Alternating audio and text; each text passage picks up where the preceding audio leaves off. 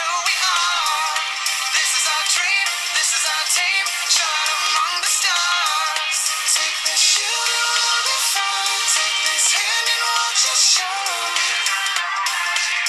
Let's live it, live forever. So that is the intro to the former Disney Channel and now YouTube vlogging family comprised of Brian, Dad, Missy, the mom, and their two boys, Oliver and Finley. I discovered this show through my oldest daughter, who somehow found it on YouTube and who will watch episodes endlessly if I don't stage an intervention and remind her of other enjoyable childhood activities like, riding bikes, playing hide and seek with friends, or just about anything that requires exiting the house. So I will be honest. My original plans for this piece were to dismantle and dismiss Daily Bumps as yet another example of pretentious American entitlement and narcissism. Then I made the mistake of actually asking my daughter why she liked watching the darn show. She, of course, gave a very innocent and beautiful apologetic. I could recount it for you, but why not hear it directly from her? So without further ado, let me welcome our first guest contributor to the Pop Goes the Culture blog and podcast, my 8-year-old daughter, Melody.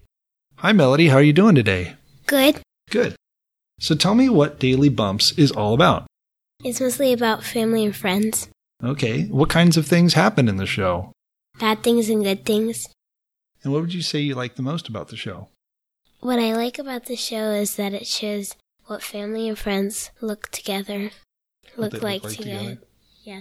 Good. Thanks for sharing your thoughts, Melody. Maybe we can have you come back sometime as a guest contributor on this or another podcast on Dad's website. Okay. Awesome. Okay, bye, Mel. Bye. Boop. So needless to say, Melody's thoughts softened my opinions on Daily Bumps a bit. They softened even further when I researched some of the background on Brian and Missy. You see, Missy suffered 2 tragic miscarriages, later discovering that the cause was a full septum in her uterus that was eventually surgically removed. No wonder this couple wanted to chronicle and share their daily ups and downs of their experiences with Oliver and Finley.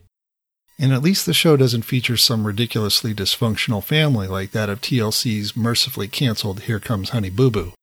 Sidebar, TLC stands for the Learning Channel? What exactly are we learning from the majority of the crap that they air? I guess back in the day it used to be different, but I wonder if a name change to something like tabloid TV might be in order. Okay, back to Daily Bumps. So do I think there is some truth to my initial assessment? Yes.